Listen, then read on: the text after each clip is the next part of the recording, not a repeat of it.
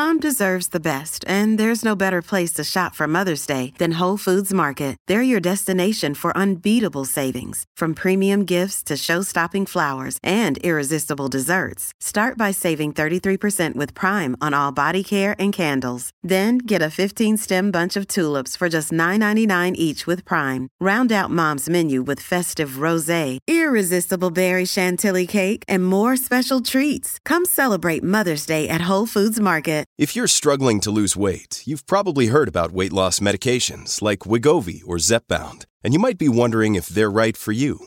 Meet PlushCare, a leading telehealth provider with doctors who are there for you day and night to partner with you in your weight loss journey.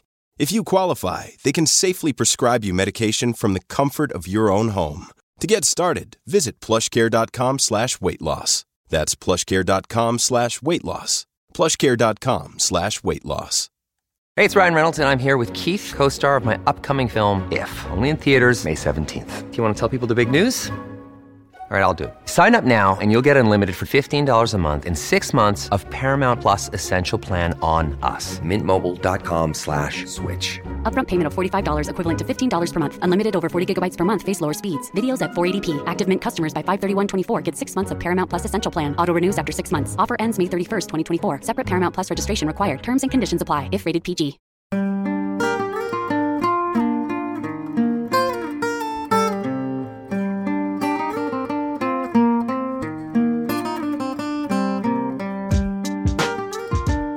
So hello, I am very excited to be here today with a special guest, and I'm going to let her tell you a little bit about herself, but from her bio, and I'm going to share her website later.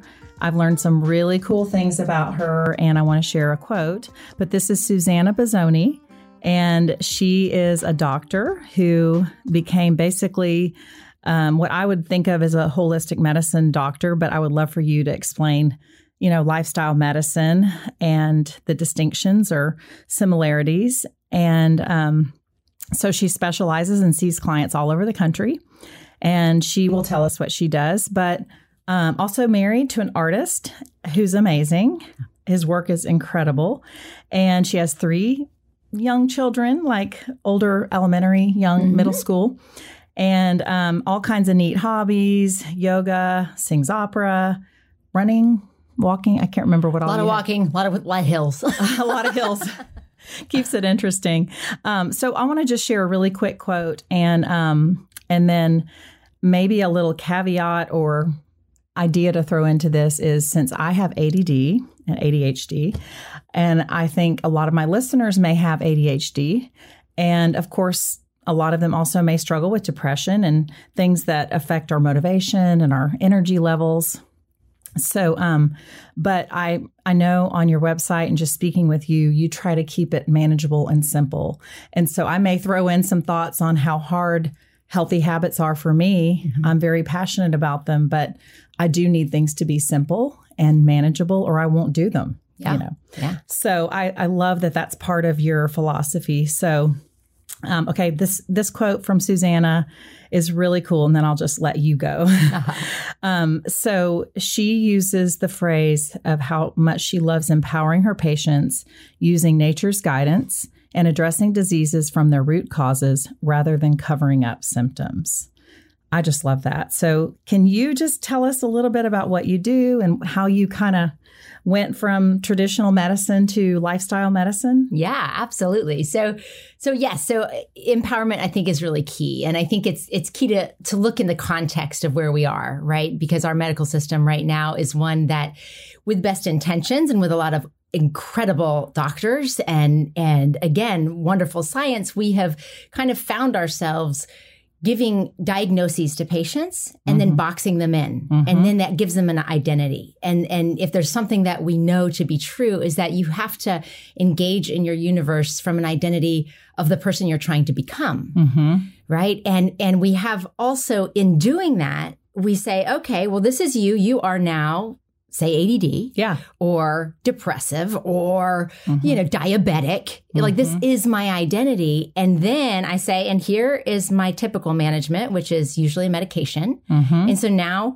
you are dependent, perhaps, right? And we're taking away people's power to a Right. large degree. And if what we want and what we all want to be is our best selves, right? And most importantly, striving for a purpose. What we've done in our medical system is put that the end point that we're all looking towards is a number or a diagnosis. And so like your value is then what is your weight or what is your blood pressure?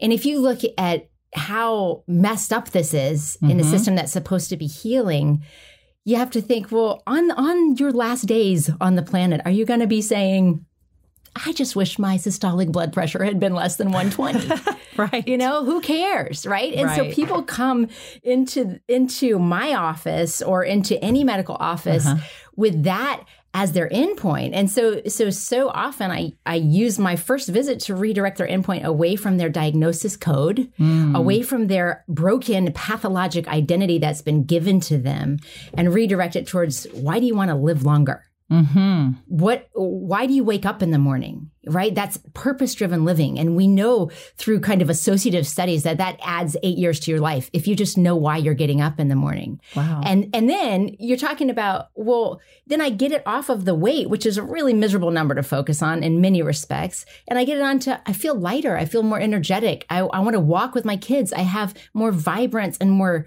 engagement with what matters most to me. And that's a positive feedback system.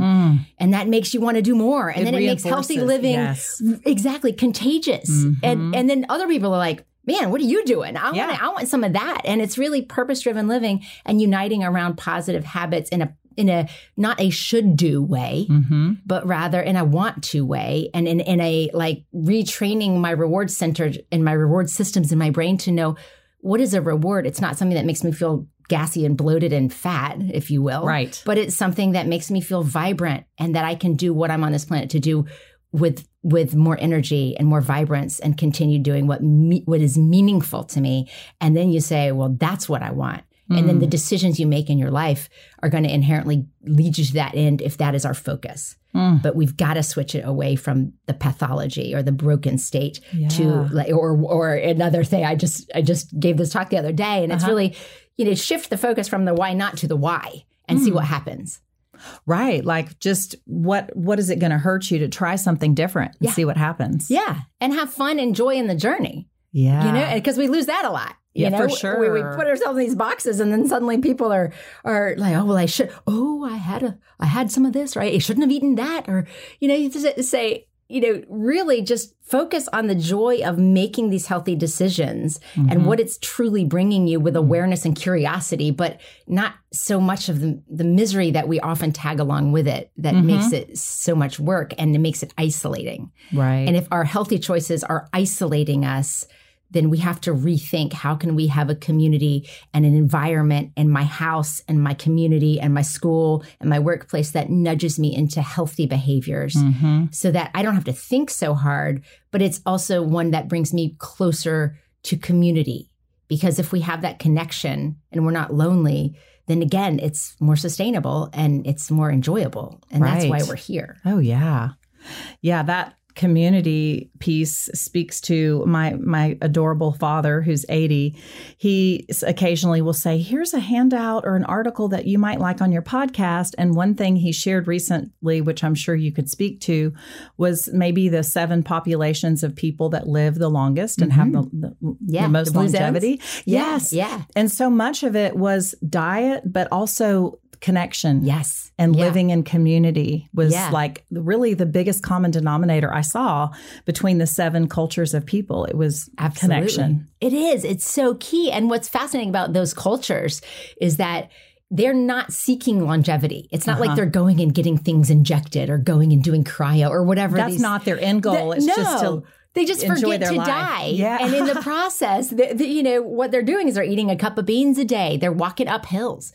All of those cultures are you think that they're at sea, but they're not. They're actually walking up hills. It's an end in itself, not a means to an end. Yes. And it's part of the journey. And they have stress management built in, and they have connection and community and this greater sense of purpose that is part of their culture. So they don't have to take active steps fighting against the norm, but rather their built environment is nudging them towards healthier habits. And those healthier habits comprise more than 80% of the likelihood of us getting disease, right? It's not our genes. And we know that our genes are not our destiny. It's less than 20%. I mean, if you look at heart disease, our number one killer, over 81% is due to basically 4 habits. You know, it's those things. You're not stuck in a rut. Exactly. It's just so powerful. And again, it's about finding power. And that's, you know, where do we want to go? We want to add years to our life and life to our years, in the words of David Katz, right? And it's just, if our focus is different,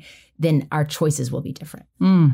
Well, just to reiterate your statistic on the other end is lifestyle is 80% of our health, you said. Yeah. So that gives people, I love your word empowerment, because if you feel like, oh, it's just set in stone, it's in your DNA, there's nothing you can do about it, you're going to die at this age because of your family. Right. It's like, that's not true. That's only 20% or less than 20. And again, it's so often people come into the office having been told, well, this is genetic. Like, and that depowers them. Is that a word, right? It takes disempowers, you think, well, yes, disempower, that's right. Yeah. It's like, oh, same. Well, right. I like it both ways.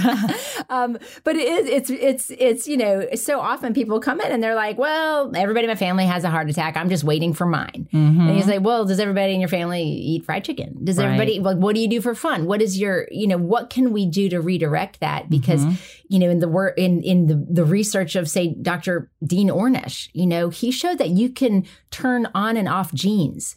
And that's why when we sequenced the genetic code, we did not solve cancer, right? Because less than 10% of cancer is actually, quote, genetic. Less than 10%. Less than 10%, wow. You know, and that's so powerful. Again, there's so much that we can do. And what he saw in his research, which initially was with heart disease, that he could actually, in effect, reverse heart disease, our number one killer. But he applied the same intensive lifestyle medicine program to cancer and showed that you can shut off the growth of cancer in 500 genes. Wow. Right. And then you see identical twin studies that show that identical twins, the exact same DNA, where one of them might have inflammatory bowel disease, which we commonly say, well, that's a genetic thing. And you're not going to get it unless you have the gene predisposition, but you're also might have the power to not turn it on.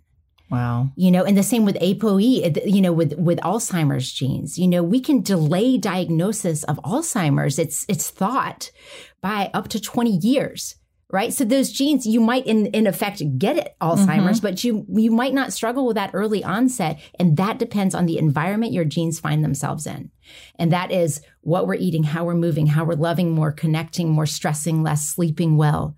You know, what toxins are we engaging in or not engaging in? And I think that's really key, because so often we might say smoke, or we might drink excessively or do these things to escape. But if we can search out connection rather than disconnection and approach this not with blame, but with power, right? Because it's not like anybody's smoking cigarettes because they think it's good for them. They're smoking for a reason. Yeah. They might be lonely, or they might be depressed or anxious or overwhelmed by stress. And so if we look at that with compassion, then we can find our gap between knowing what to do and doing it.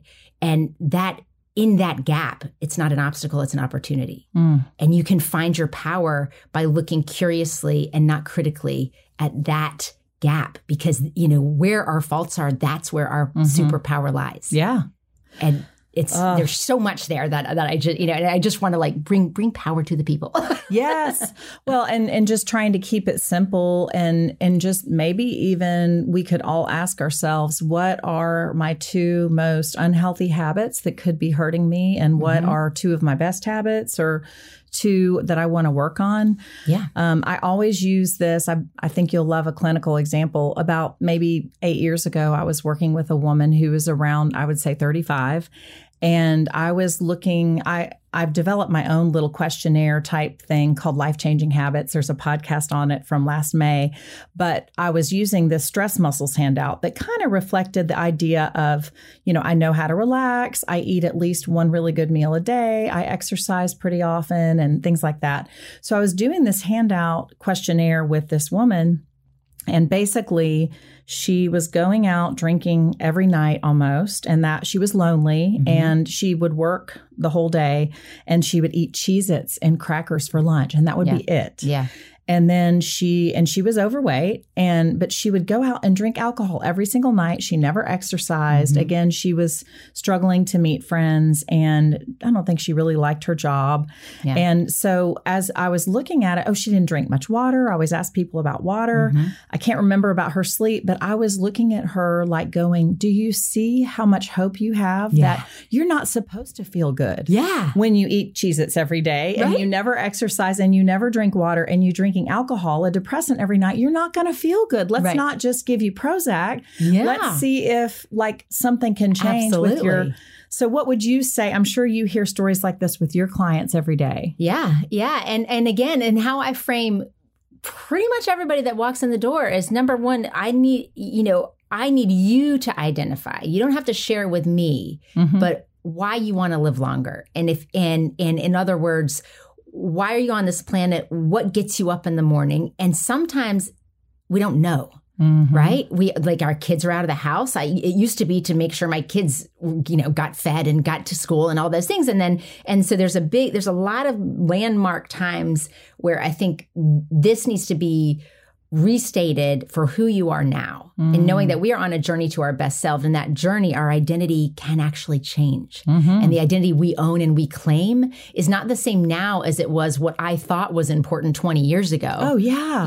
Like so many people's career path, just like yours. Exactly. It changes. A lot of people find their passion at age 45 or age completely 35 or 50. Yeah. And that's what's so empowering about purpose-driven living is it doesn't matter what age you find it. And so, and it's not going to be the same. There's a time when you're applying to med school and you're doing all this, and your identity and your value is completely driven by what you got on your MCAT or what you got on this test, or, looking back at that, you think, oh, that is not what life's about. Right. And so what really drives you in one time in your life is not going to be the same a few years later. It's not even going to be the same probably pre and post pandemic. So reconnecting with this on a regular basis, I think, is really key. And if you don't know what it is, then there is your homework. And it's and in my mind, and I'm sure you have some great tips for this, but if people are like, I don't know what I'm here for, then I said, well, what turns you on? Where do you find joy? Where do you find gratitude? And just start really focusing on that and really incorporating a gratitude practice where you physically force toxic emotions out and you make space. You only have so much space in your brain. I know I have only very limited amount of space in my brain. And so I want to focus on things that give me passion, that give me joy, and the sense of awe.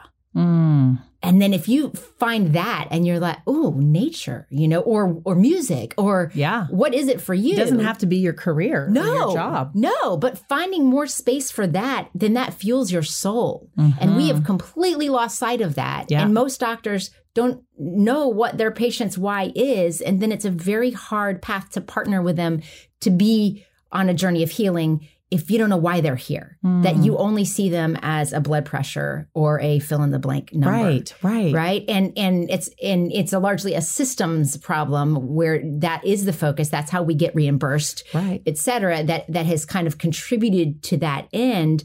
But so that's where I start. And then when we talk about, well, back to your patient, where do I start? Where do I go? Well, it's really, what are you ready to do? And so often, just the same, let's go back to that smoking example, right? Well, most people, again, they're smoking for a reason. They're smoking and we have to find what's the gap between the knowing and doing, because with smoking, we know that. That's obvious. There's a lot of other things. There might be some questions or that are not kind of mainstream knowledge. But with that example, then you find power and you say, all right. And often I'll have patients and be like, just don't touch my fill in the blank, right? Whether it's my cigarettes or whether it's my cheese or whatever I'm never it is. Going to stop this one thing. Yes. And then I say, all right, we're not going to touch that because I am your partner in your journey to your most vibrant self. I'm not a dictator. And if I was going to dictate a lifestyle habit, it's not going to work. If you're not all in, like coffee, some people think caffeine's bad. There are a lot of people will not give up their coffee. Well, yeah. I don't think I would. No, exactly. It's so finding your power within what your readiness is. And then as you build confidence by doing what you're ready to do. I mean, I had a patient who was a truck driver, drove a truck for a living, and he came in. And I cannot remember our first encounter. I can't remember what I said. This is when I was still working in mainstream medicine, if you will. And then I saw him, and he was a 3-pack-a-day smoker, I believe. My goodness. And certainly eating a highly processed diet, just, as what are you exposed to on the road? I mean, stop at any truck stop and see what your options are. You could pay like $1 for a banana, or you could get, beef jerky. What are you going to get? And so I talked to him, and I don't remember what that interaction was. And he came back, I don't know, maybe a month or two later, and he had lost a significant amount of weight. And of course, he's a 3-pack-a-day smoker. And I was like, oh God, he's got cancer. Oh yeah, that's why he's lost so much weight. You see that while he needed to lose weight, if you will, in terms of optimizing his function and his other medical conditions, but to me, it was a concern. Yeah, because it was drastic or noticeable. It was distinctly, noticeable and different, and also the smoking history. And then he said, well, I did what you told me to do. And I was thinking back, like, what did I tell you to do? And he said, I went plant-based. Wow. Yeah. And he went plant-based as a try. I said, how did you do that? And he said, well, I just took a cooler and I had it in my truck and I ate plants. And then the next time I saw him, he said, I was eating so clean. We didn't even talk about smoking. I was so blown away. And we were just like, wow, this is fantastic. And looking at his diabetes and looking at his heart disease and all the other things going on. And then the next time I saw him, he said, well, I quit smoking because I was eating so clean. I didn't want to put these sticks in my body anymore. Oh, my goodness. And I was just blown away. And so it's just an example. You didn't have to target We that. didn't talk about the smoking because he wasn't ready for the smoking. That's amazing. Right? But he was ready for the nutrition change. And he did that. And then he built his confidence. And then he was on his way. And so you just never know. Oh, I love that. And you never put people in a box. Right. And definitely. that's, our whole medical system is putting people in boxes. But just know that, if you give people power and partnership, then you have no idea what they can do. And I had no idea how much that changed the people around him.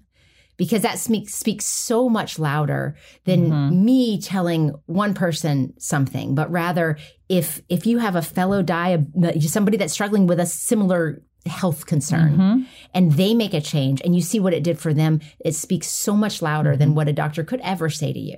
Oh, yeah. And that comes back, full circle to that community, our connection. So nothing has to be set in stone, not even your sense of purpose. And I love that you're constantly asking people or reminding them, consistently, regularly ask yourself, what are you passionate about? What are you living for? Yeah. And it's ironic that we're here recording today in Ben Van Winkle's music studio. Yay! Because our podcast that we did a month or so ago was called Discovering Your Gifts and Why They're Important or something like that. Yeah. And, I really think this whole sense of purpose piece that you're talking about today is so spot on with this idea of, I think everyone is gifted and school doesn't always, in fact, it often doesn't. Yeah.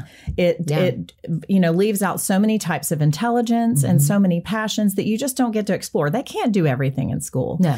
But I think that if people really learn and believe you are gifted and you're part of this big team and we need you in the world to as you are. You have special gifts that you have to figure out what they are. And that is a work in progress because and you have to listen to people that say it can be the dumbest thing in the world to you. You're so good at finding things. I know that sounds silly, but we have people in our family. I'm one of them. I used to give up really easily. If I couldn't find something, I'd look for 2 minutes and go, I can't find it. My husband would go for hours and find everything. And I'm like, why would you do that?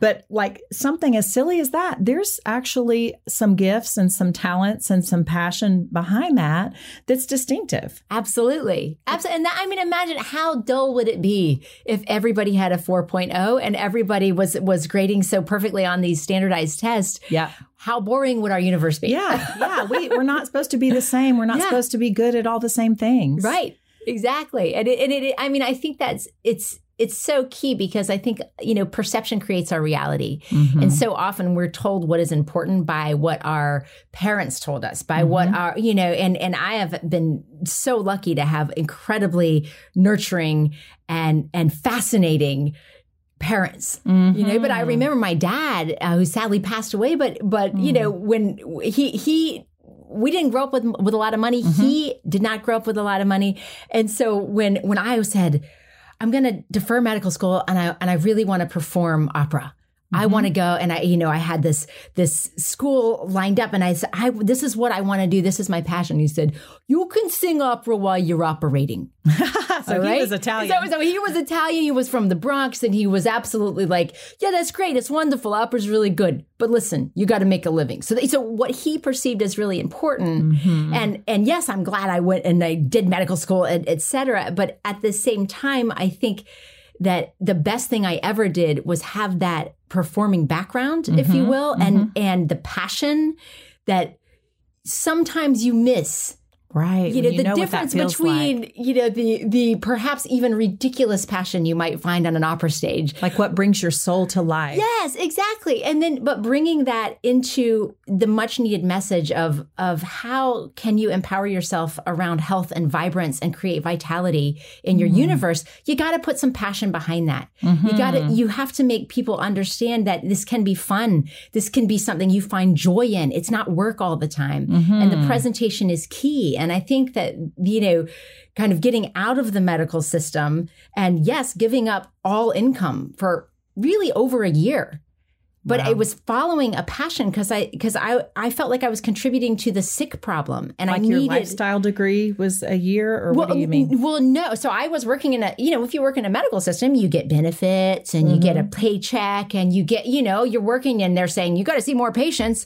And, you know, so you're seeing 20, maybe even 30 patients a day. You're not peeing. I mean, you know, I No have 3 self-care. kids. I had 3 kids and I would have, you know, because I was always running late because I wanted to talk to my patients and really understand how I could help them. And you can't do that in a 12-minute or less office visit. And so, but still, you know, you have to see so many patients and they're sometimes double booking you in terms of doing that. And so 3 kids and I would have one lunch break that was cut down to probably 10 minutes on most days where I would pump because I was breastfeeding. I would eat and I would pee in that 10 minutes. And my self-care was complete garbage. That was and not healthy. So many physicians are in this state. You know, if they're in a state of burnout, how are they going to empower and inspire you? Yeah. And we have to recognize that this is a big problem. Yeah. You know, physician burnout, fumes. Especially since the pandemic is crazy. And we want to look at this whole thing in a state of compassion as to how we can, again, nudge our normal infrastructure to help support people on their journey towards passion and purpose-driven living and health-promoting behaviors. Because so much of this is, you know, the natural state of being, the natural standard American diet, the natural way of life in this country will drive you to chronic disease unless you fight against it. And that fighting against it or doing something out of the quote norm can isolate you. Oh, yeah. And so how can we make it something we collectively do? And it requires a village and it requires workplace and a community and the built environment and our leadership to understand if we don't have crosswalks, people get hit by cars. People aren't going to walk. You know, like this basic bit of infrastructure is really key. And who are the people that suffer the most are often in certain zip codes, right? We're contributing to worse health in the higher risk zip codes, if you will. And we are feeding this process we tell people to walk, but it's not safe to walk. It's not safe to walk until we go and we make green spaces. And we say, how can we build our environment so that this is normal? How can we recognize and get employers to recognize if you burn your employees into the ground, if you will, working them so hard, but don't care for them and don't make them feel heard and listened to and connected and have an opportunity to take a walking meeting or to go outside or you know, really create vitality in that workplace, then they either won't stay with you or they'll burn out and they won't be creative and productive and they'll be more likely to be overworked and burnt out and depressed. And we see if we have those mental health concerns, we have more chronic disease than we have $4.1 trillion in annual healthcare costs, which is where we are now. I couldn't agree more. And, you know, really that mentality and philosophy translates to me any relationship. I love to use the word, like, if you really love or care about someone, you should want to do what's healthy and best for them. So your employers should want to do what's healthy and best for you. Parents should want to do what's healthy and best for their kids. Yeah. And just any relationship, romantic partners, you know, anyone. And so that, it's obvious, it becomes apparent when your employers want to run you into the ground and they don't care about your welfare, that they're using you as an object. And sadly, sometimes parents do this. They say, I want you to play 3 sports because I want you 3 sports and twice a day because I want you to be a Division I athlete, or I want you to take every AP because you have to impress everyone, or redeem my own childhood because I didn't do as well as I could have. Right. And it's like, are you really stopping to say, are you happy? Are you healthy? And you being happy and healthy matters more to me than how good you are at sports or how many patients you see. Yeah. My brother is an internist and he had the same thing. He's very thorough and he hated working with the practice that made him see way more patients than he felt comfortable seeing. Yeah. And it was just a chronic stressor for him. So he ended up switching specialties or fields. He's now a hospitalist, so it's different. But, Right.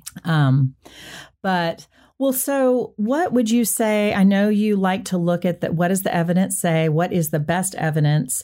What would be some of your favorite, tips on anything, whether it be exercise? I've heard people who walk 30 minutes a day will not get type 2 diabetes. I don't know if that's true. It sounds believable, but just eating, sleeping, nutrition, just anything along those, and exercise. What are some of your favorite? Yeah. So just giving a background, so this is really lifestyle medicine. And if we go back to that question of,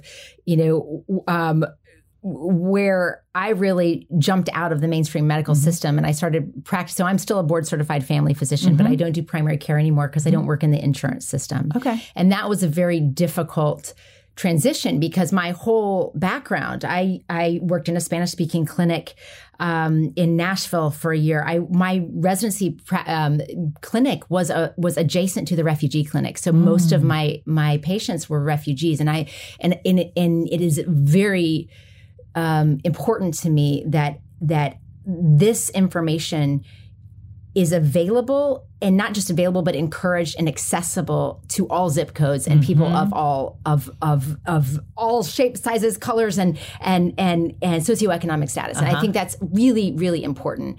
And so it's a really hard thing to jump out of the insurance because then you're kind of really catering to people that can pay cash. Right. And so that was very difficult. And so, but that being said, in making that shift, it's something that now I have the flexibility to work with programs that help empower with community programs, because that's really where health is driven largely. It's not in the sick care system. It's really important to get care in an acute situation. But if we're going to manage, or better yet, reverse or address the root drivers of chronic disease, we have to look at the way people live. And that takes us to lifestyle medicine, right? So what is it? It's the evidence-based use of lifestyle to prevent, treat, and even reverse chronic disease. That is lifestyle medicine. And so it has to be evidence-based. And we're talking about what is the best evidence for what we should eat, how we should move, all of those things, stressing less, loving more, connecting more, sleeping. Yes. Oh my gosh, right?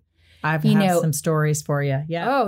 Oh yeah. And it's just a really big deal. And so a lot of this field, which is one of the fastest growing fields in medicine, is based on a paper that was published in JAMA in 1993, which was called The Actual Causes of Death. And what they showed in that paper was, as we know, chronic diseases, right? What is that? Heart disease, cancer, lung disease, chronic kidney disease, Alzheimer's, these kind of things are our top causes of death and top causes of what we're spending our money, $4.1 trillion per year on, and is what really drives most of disability and mortality in this country. But these things are all driven by the same root drivers. And so by throwing a medication at one of these things, I can bring your blood pressure down, but I'm not telling you why your blood pressure is up. Right. And then many people would say, well, blood pressure goes up with age. But did you know that no, blood pressure actually goes down with age physiologically. And we can see that in studies in rural Africa, right? If we are not exposed to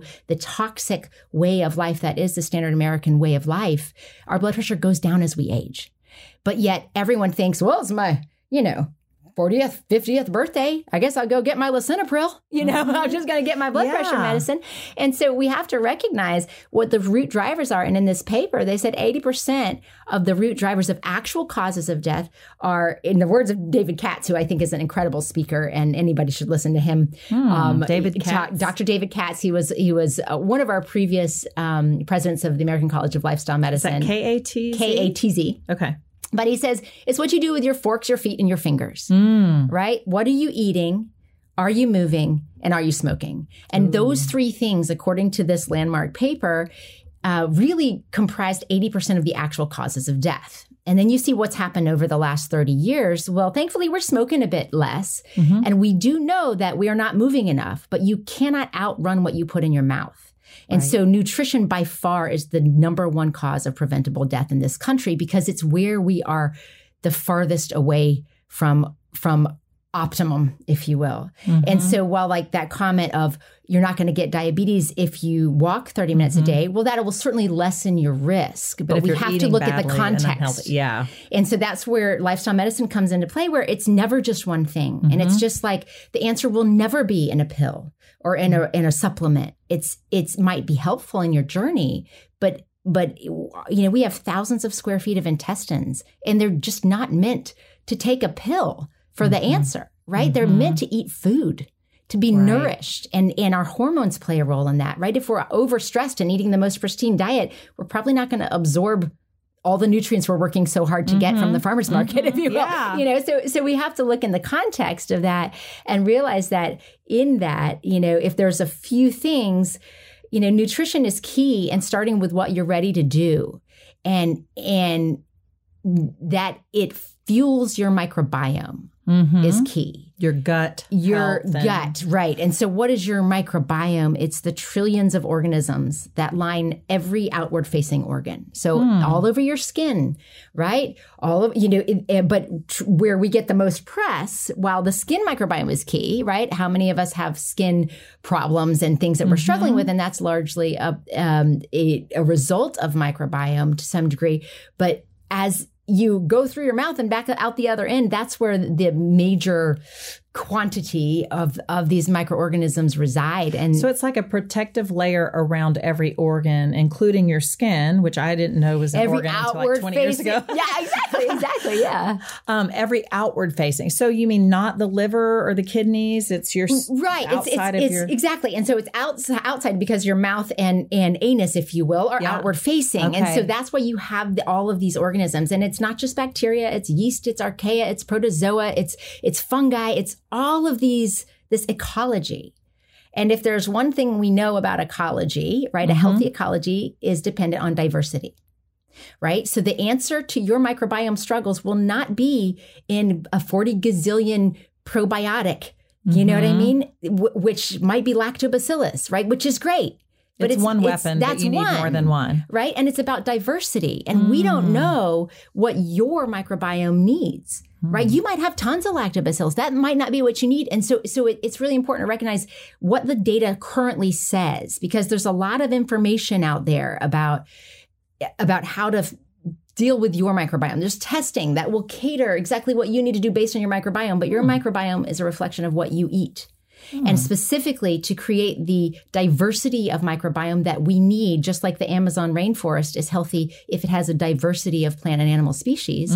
It's the same. If we are really dictating or saying, you don't need any yeast, I'm going to give you an antifungal and get rid of all this yeast, we are disturbing a balance, and we don't know what your balance should be like. But what we do know based on best evidence, according to the American Gut Project, is that it's the diversity of whole plant species that dictates the health and ecology or diversity of your microbiome.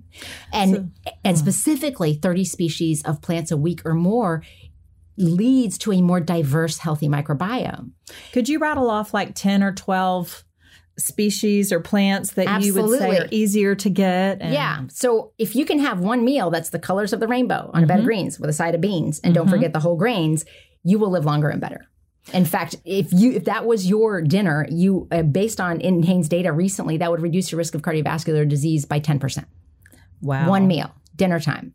I mean, so it's so powerful what we can do there, but it's about diversity and starting where you are and what you're willing to do. And if we are restricting a fiber-rich, nutrient-rich whole plant, like beans or whole grains, we are doing a disservice to the balance and diversity of our microbiome. And that might touch a lot of people in different ways, but it's really important to recognize. Now, that doesn't mean that some people might need to take it gradually because they've been on a low-carb diet and they've lost the microbiome that helps them metabolize whole grains, for example. And when I say whole grains, I mean whole grains like quinoa. I don't mean flour. Yeah. It's not whole. You know? So the packaging makes a big difference in this conversation. And there's a lot of people that say, oh my gosh, I eat beans and I get so bloated. Well, that's very common if you're not eating beans all the time. But the strongest linked food to longevity more than any other food in existence is beans or legumes. Wow. And if you look at all those blue zone populations, that is consistent throughout all 5 of them. What are your favorite beans? The ones that I love lentils, but lentils, especially in the Italian upbringing, you know, like lentils are great and they're generally easier to digest. So that's a great place to start, the smaller beans, as opposed to like, don't start with a red bean. A big kidney bean is different than a little lentil. Yeah. And then when I say food is medicine, it's literally like if you've been restricting this for whatever reason, because a lot of people have reduced the understanding of nutrition to micronutrients or to carbohydrates, and just recognize that, you know, a kidney bean is not the same as a jelly bean. One is very inflammatory, even though it's, quote, vegan, right? It will cause heart disease just like any other processed food if you eat a highly processed vegan diet, as opposed to one that is fiber rich, protein rich, and full of things that help you optimize your health and reduce inflammation, which is a kidney bean. Or any legume, really. So throwing that in, but if it's not something that you've been eating, then take that compassionately and know that you've got to build up your microbiome like a muscle. And you wouldn't start with, you know, doing 100 pounds. You'd start with 5. And so you start with a tablespoon, literally. And then go to 2 tablespoons and then go to 3 tablespoons and do what, you know, and know that there's going to be some times where some certain foods, especially in a world where a lot of us struggle with gut issues for so many reasons, that we've got to take this compassionately, and it is the journey, right? And we build it gradually, and no one ever died of gas. Like it certainly... It can certainly impact many of us, but again, this is where joy and a sense of humor comes into play. But if you recognize that on the journey, we want to gradually build these things up, restore and nourish that microbiome or the layer that it sits in, which is the mucus layer. And what has been done to that through high stress, through certain medications, through a fiberless diet, which is 97% of Americans are severely deficient in fiber. And so we got to start low, go slow, generally about 5 gram incremental increase in fiber, and do it from where you're ready, you know? So like there's people like, I just hate kale. Well, let's not do kale then. Yeah, fine. What do you like? Caesar salad or romaine lettuce or something? Right. What are you ready for? And that's where you start. And then just start, and by species, you just say, you know, generally speaking, starting with vegetables and fruit for a lot of people, you know, and then those beans and whole grains are sometimes something we do a little bit later if somebody's been really restricting. So that we can train up their microbiome to be better able to receive those nutrients. But we do know that whole grains reduce cardiovascular disease, our number one killer, and among many other things. So going in that gradual sense. You know, it almost seems to me, and I don't know if you have a sense for this or want to speak to it, but I almost feel like if 10 out of 10 would be the goal, and someone like you in my mind, I mean, I don't really obviously I don't watch you, or I'm not a fly on your wall, but if in my mind, you probably live like a 9 or a 10 on a clean, healthy diet. An interesting thing about me, but also just our society and community, is my daughter's friend group, maybe 6 girls in a very, you know, suburban school here. They think of me as a health fanatic. And I would say, compared to someone like you, I'm probably like a 4 or a 5. Like, I think I am below average where I should be, but yet I think based on what my kids' friends will say or what I see some people eat. I mean, I'm like, my goodness, like, do your parents really let you eat pizza every night? Or do they really let you eat that frozen food? Or just, do you ever eat vegetables? You know? And again, I think I'm so behind where I should be. So I do wonder sometimes, like, why can't we even just have billboards on the interstate that say, eat some broccoli or spinach before your meal and it'll make a lifetime. I tell my clients to do this. Yes. I had a guy that was about 40 that lost 10 pounds in a month just because I was telling him about this blood sugar book that I had read. And I had a podcast about blood sugar, and he looked like very healthy. I mean, he looked like he was, maybe 6 foot tall, maybe 185, which in my mind seemed pretty good. Yeah. And he lost 10 pounds. Yeah. And it was just so simple. Just eat some greens or a little salad before whatever you eat. Just one little thing. Yeah. Or stop letting your kids drink sugary drinks. Yeah. I've been very passionate about that since the beginning. Yes. Not that we don't have Sprite with pizza occasionally. I try not to be ridiculous, but I do just think that is just one thing that if people drink more water and less other stuff. Yeah, and not overwhelming. And just stay to that one thing. And that's like the preloading, if you will. Just eat something that is a whole plant first. Ooh, preloading. I like right? that. So, and the other thing is going into your meals hydrated. Right? If we go into our meals dehydrated, like most of us are, then we're more likely to misunderstand when we're satisfied, we're more likely to eat more and eat wrong. And so going into your meals hydrated and eating the healthy food first.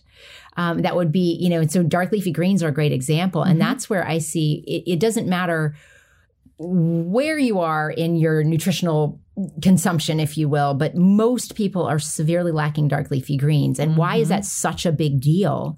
Those are the highest nutrient, lowest calorie foods in existence. Wow. Right? So these are not really high in fiber. And so a lot of people will say, oh, I get loads of fiber because I eat all these greens. Well, and these are largely water and nutrients, and they're massive, and they're wonderful for detoxifying the liver, right? They're wonderful for healing, for optimizing blood flow, for so many things. And I would say with whatever it is we are trying to target with health, whether it's heart disease or diabetes or you name it, dark leafy greens are part of that, whether it's hormone balance, right? Because they're so pivotal in that journey to improving blood flow, reducing inflammation. And those two things are the underlying roots of chronic disease, of anything, really. Can you explain inflammation a little bit? And I'll just say this. I have been kind of really obsessed with the idea and understanding and helping the general population in layman's terms understand that, like, and I'll just say the way I'm trying to think to explain it to even my clients, whether they're teenagers or adults, is when you have something that's a neurotoxin like alcohol, which I do drink, or sugar, which I do love, or just anything, it's like your body sees it as it's toxic and it gets like swollen or inflamed to fight something that's like a unhealthy foreign thing that you can't use. Like you can use kale, but can you, I don't think people understand the implications of even inflammation with mental illness. Can you explain that a little bit? Yeah. And I would actually go back to the microbiome to explain that. Well, there's a lot of different pathways of inflammation. There's a lot of, you'll hear the term oxidative stress and all these other things. But again, if you truly understand the microbiome, then I think it becomes a lot more simple. Okay. And so if you think again, so we're imagining we're diving down into our intestinal tract, we go into the colon, which is the highest collection of these microorganisms in our microbiome. You have one cell layer of cells, and I'm interlocking my fingers because these things should be tightly joined by something called tight junctions. And on top of the single cell layer, it needs to be single cell because you have on the top, you have what you're eating and how you've digested it. And then on the through that cell layer, you've got your bloodstream. And we have to be able to absorb these nutrients that we're eating. But the issue resides in if these things are, if you call leaky, if you've heard the term leaky gut, right? What's happened in that scenario is that we've lost the mucus layer on top, which is the protective layer. And I want you to imagine if anyone's ever had a chia seed right? And you know that gelatinous thing around the chia seed, and you're like, well, kind of weird, you know? Well, that, imagine, is your mucus layer. That's basically soluble fiber. Or if you've ever made a flax egg, which you take ground flax, 1 tablespoon to 2 tablespoons of warm water, sit it in a mug for a few minutes, and you'll see it becomes a gel. Wow. So in the plant-based world, we use that as a binder. So you can put that in your smoothie, and your smoothie won't separate in the fridge. You can put it in your baked products, and it'll act like an egg. Right. And so it binds just like an egg in terms of baked products. But that gelatinous substance that you see is much like the mucus layer. And that's what the microbiome eat. And if they're going to be healthy, they have to have a nice like Jell-O that they can hang out in, and they can just reach over when they're hungry and eat that. But if you are living in a fiber deficient world, again, 97% of Americans do not eat anywhere near the fiber they need. Goodness, they're about 15 like grams. Everybody. Yes, exactly. That's 15 grams of fiber is the typical average in this country. If you know, we want minimum 40 grams. If I'm working with a patient that has insulin resistance or diabetes, 50 grams minimum. I don't calculate. It's not like for kicks I go and calculate my fiber, but I've done it on a typical day, and I'm like 80, 90 grams. Wow. Right? If you're eating whole food, plant-based, if you look at the SMILES trial, which has looked at a dietary intervention for major depressive disorder as compared to social support, you saw 4 times improvement in major depression with the dietary intervention as compared to social support, which was an 8% improvement compared to 32% improvement. And one of their major focuses was 50 grams of fiber a day. So just looking at the difference in that, where if you just focus on what you can include, and then speaking back to that inflammation question, if we're going to build up the diversity of fiber to support that microbiome, because if we don't have the fiber we need, or we've had something to disrupt that microbiome, like tons and tons of antibiotics, right? Or PPIs, proton pump inhibitors like Nexium, et cetera, that affect the microbiome balance and your acid level, or steroids, or you know, chronic stress even, right? So something to disrupt that, or a big gastrointestinal, like you had a stomach flu or got food poisoning, then that can really disrupt that as well. So we have to recognize that to build that up is really key, because below that single cell layer is your bloodstream. And in there, just below that, is 80% of your immune system. So why is that important? Well, if you eat something wrong, like all of us have done, you want your immune system at the ready. But if we have a lack of that mucus layer, then we have lipopolysaccharides. We have all these inflammatory things that go off of these organisms that cause the tight junctions of these cells to break apart, and you get what's called leaky gut. And then you get things going into your bloodstream you shouldn't see, and your immune system is on the ready, on the attack, and it causes low-level inflammation throughout your system. Wow. And how does that affect your brain and your mood? Well, what we see is you have the very same tight junctions in your brain. And so if you look back to the data on say COVID, right? People infected with COVID had higher rates of depression and neurologic issues, but there was just long COVID, right? But also higher risk for emotional struggles, brain fog, et cetera, because this is a systemic inflammatory cascade, and it's crossing over from the gut into your brain, if you've heard of that gut-brain axis. And so if we want to talk about inflammation, we have to address this by really fueling and nourishing our microbiome. And again, where does that come from? While probiotics might be part of the picture, that's not the answer. It comes from restoring what is going to build up that mucus layer, which is fiber-rich sources from diverse plants. Well, and you know what's crazy to me is just to think about how many people could feel so much better with one thing. Like, and I'm going to be fixated on this billboard idea, but what if it said 95% of us don't get enough fiber? You know, and you know, drink water, you know, and just all the little things that could be life-changing. And little steps. Even 1 or 2 things could change your life. I've seen it with some of my clients, like small changes in sleep, small awarenesses about their sleep, or their just college kids. I've had college kids going to the store and starting to buy like greens and vegetables more and going, I feel so much better. It's huge. But they just don't know. Like they just don't think about it. Like, and then again, the billboard idea, or having eating, one meal a day. One meal a day. The difference that you can make with one meal a day and making that intentional and making it something that you connect around.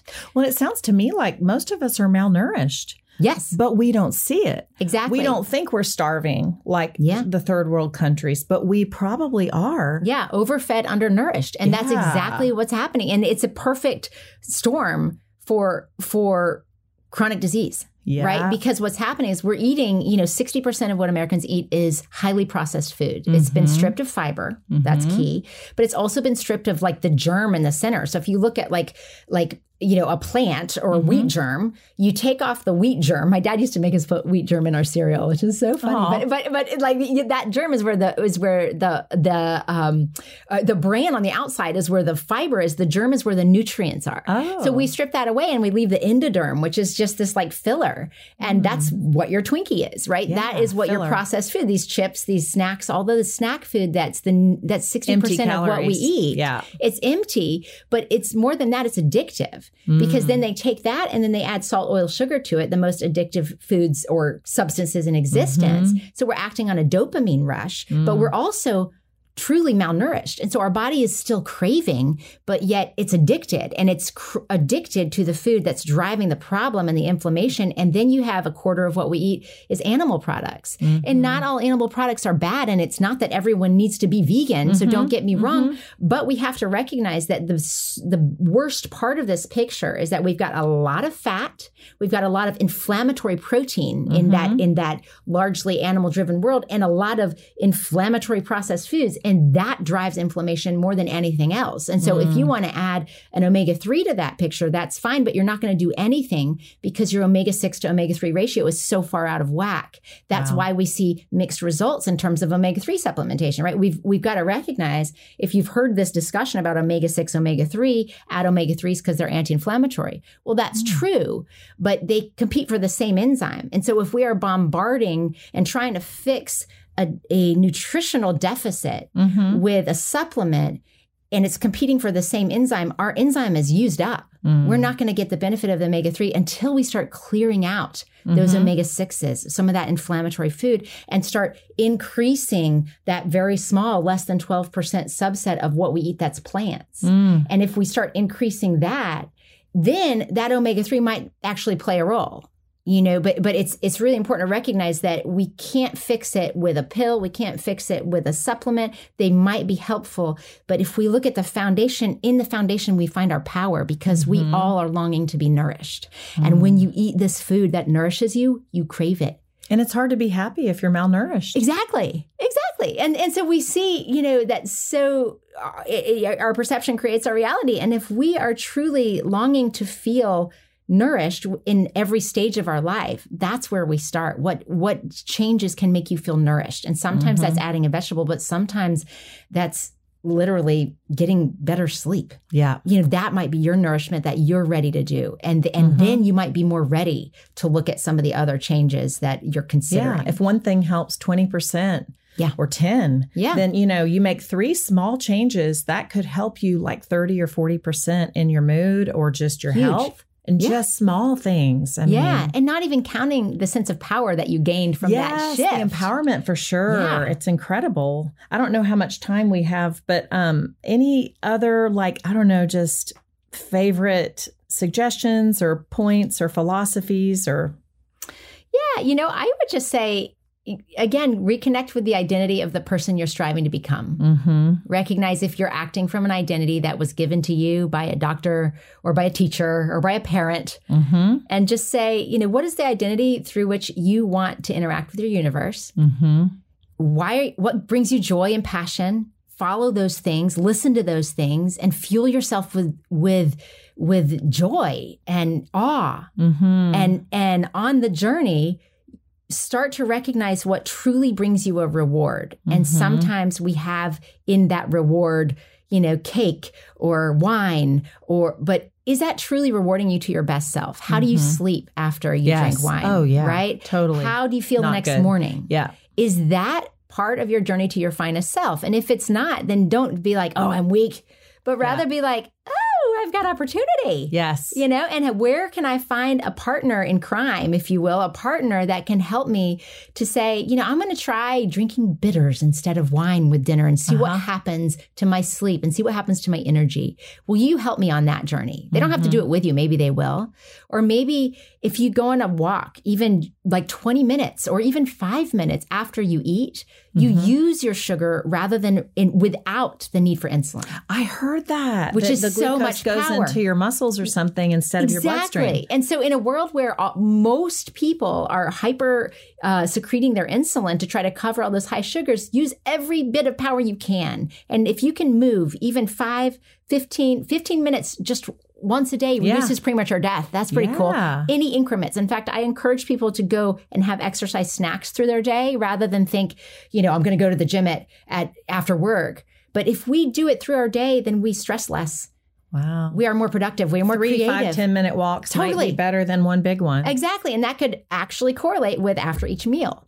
And then you're using your sugar rather than having to spike your insulin, which is less fat storage, which is more stabilization. And these little bits of power, you know, fuel them, recognize them, and celebrate them. Because through this, you are growing to be the finest version of yourself. And I promise you it's contagious. And I promise you that other people will want to do it with you. And it requires a we, because it's not going to have to happen from the healthcare system. Yeah. That we have to do this together in a community to make healthy living contagious, fun, and engaging and connecting. And simple.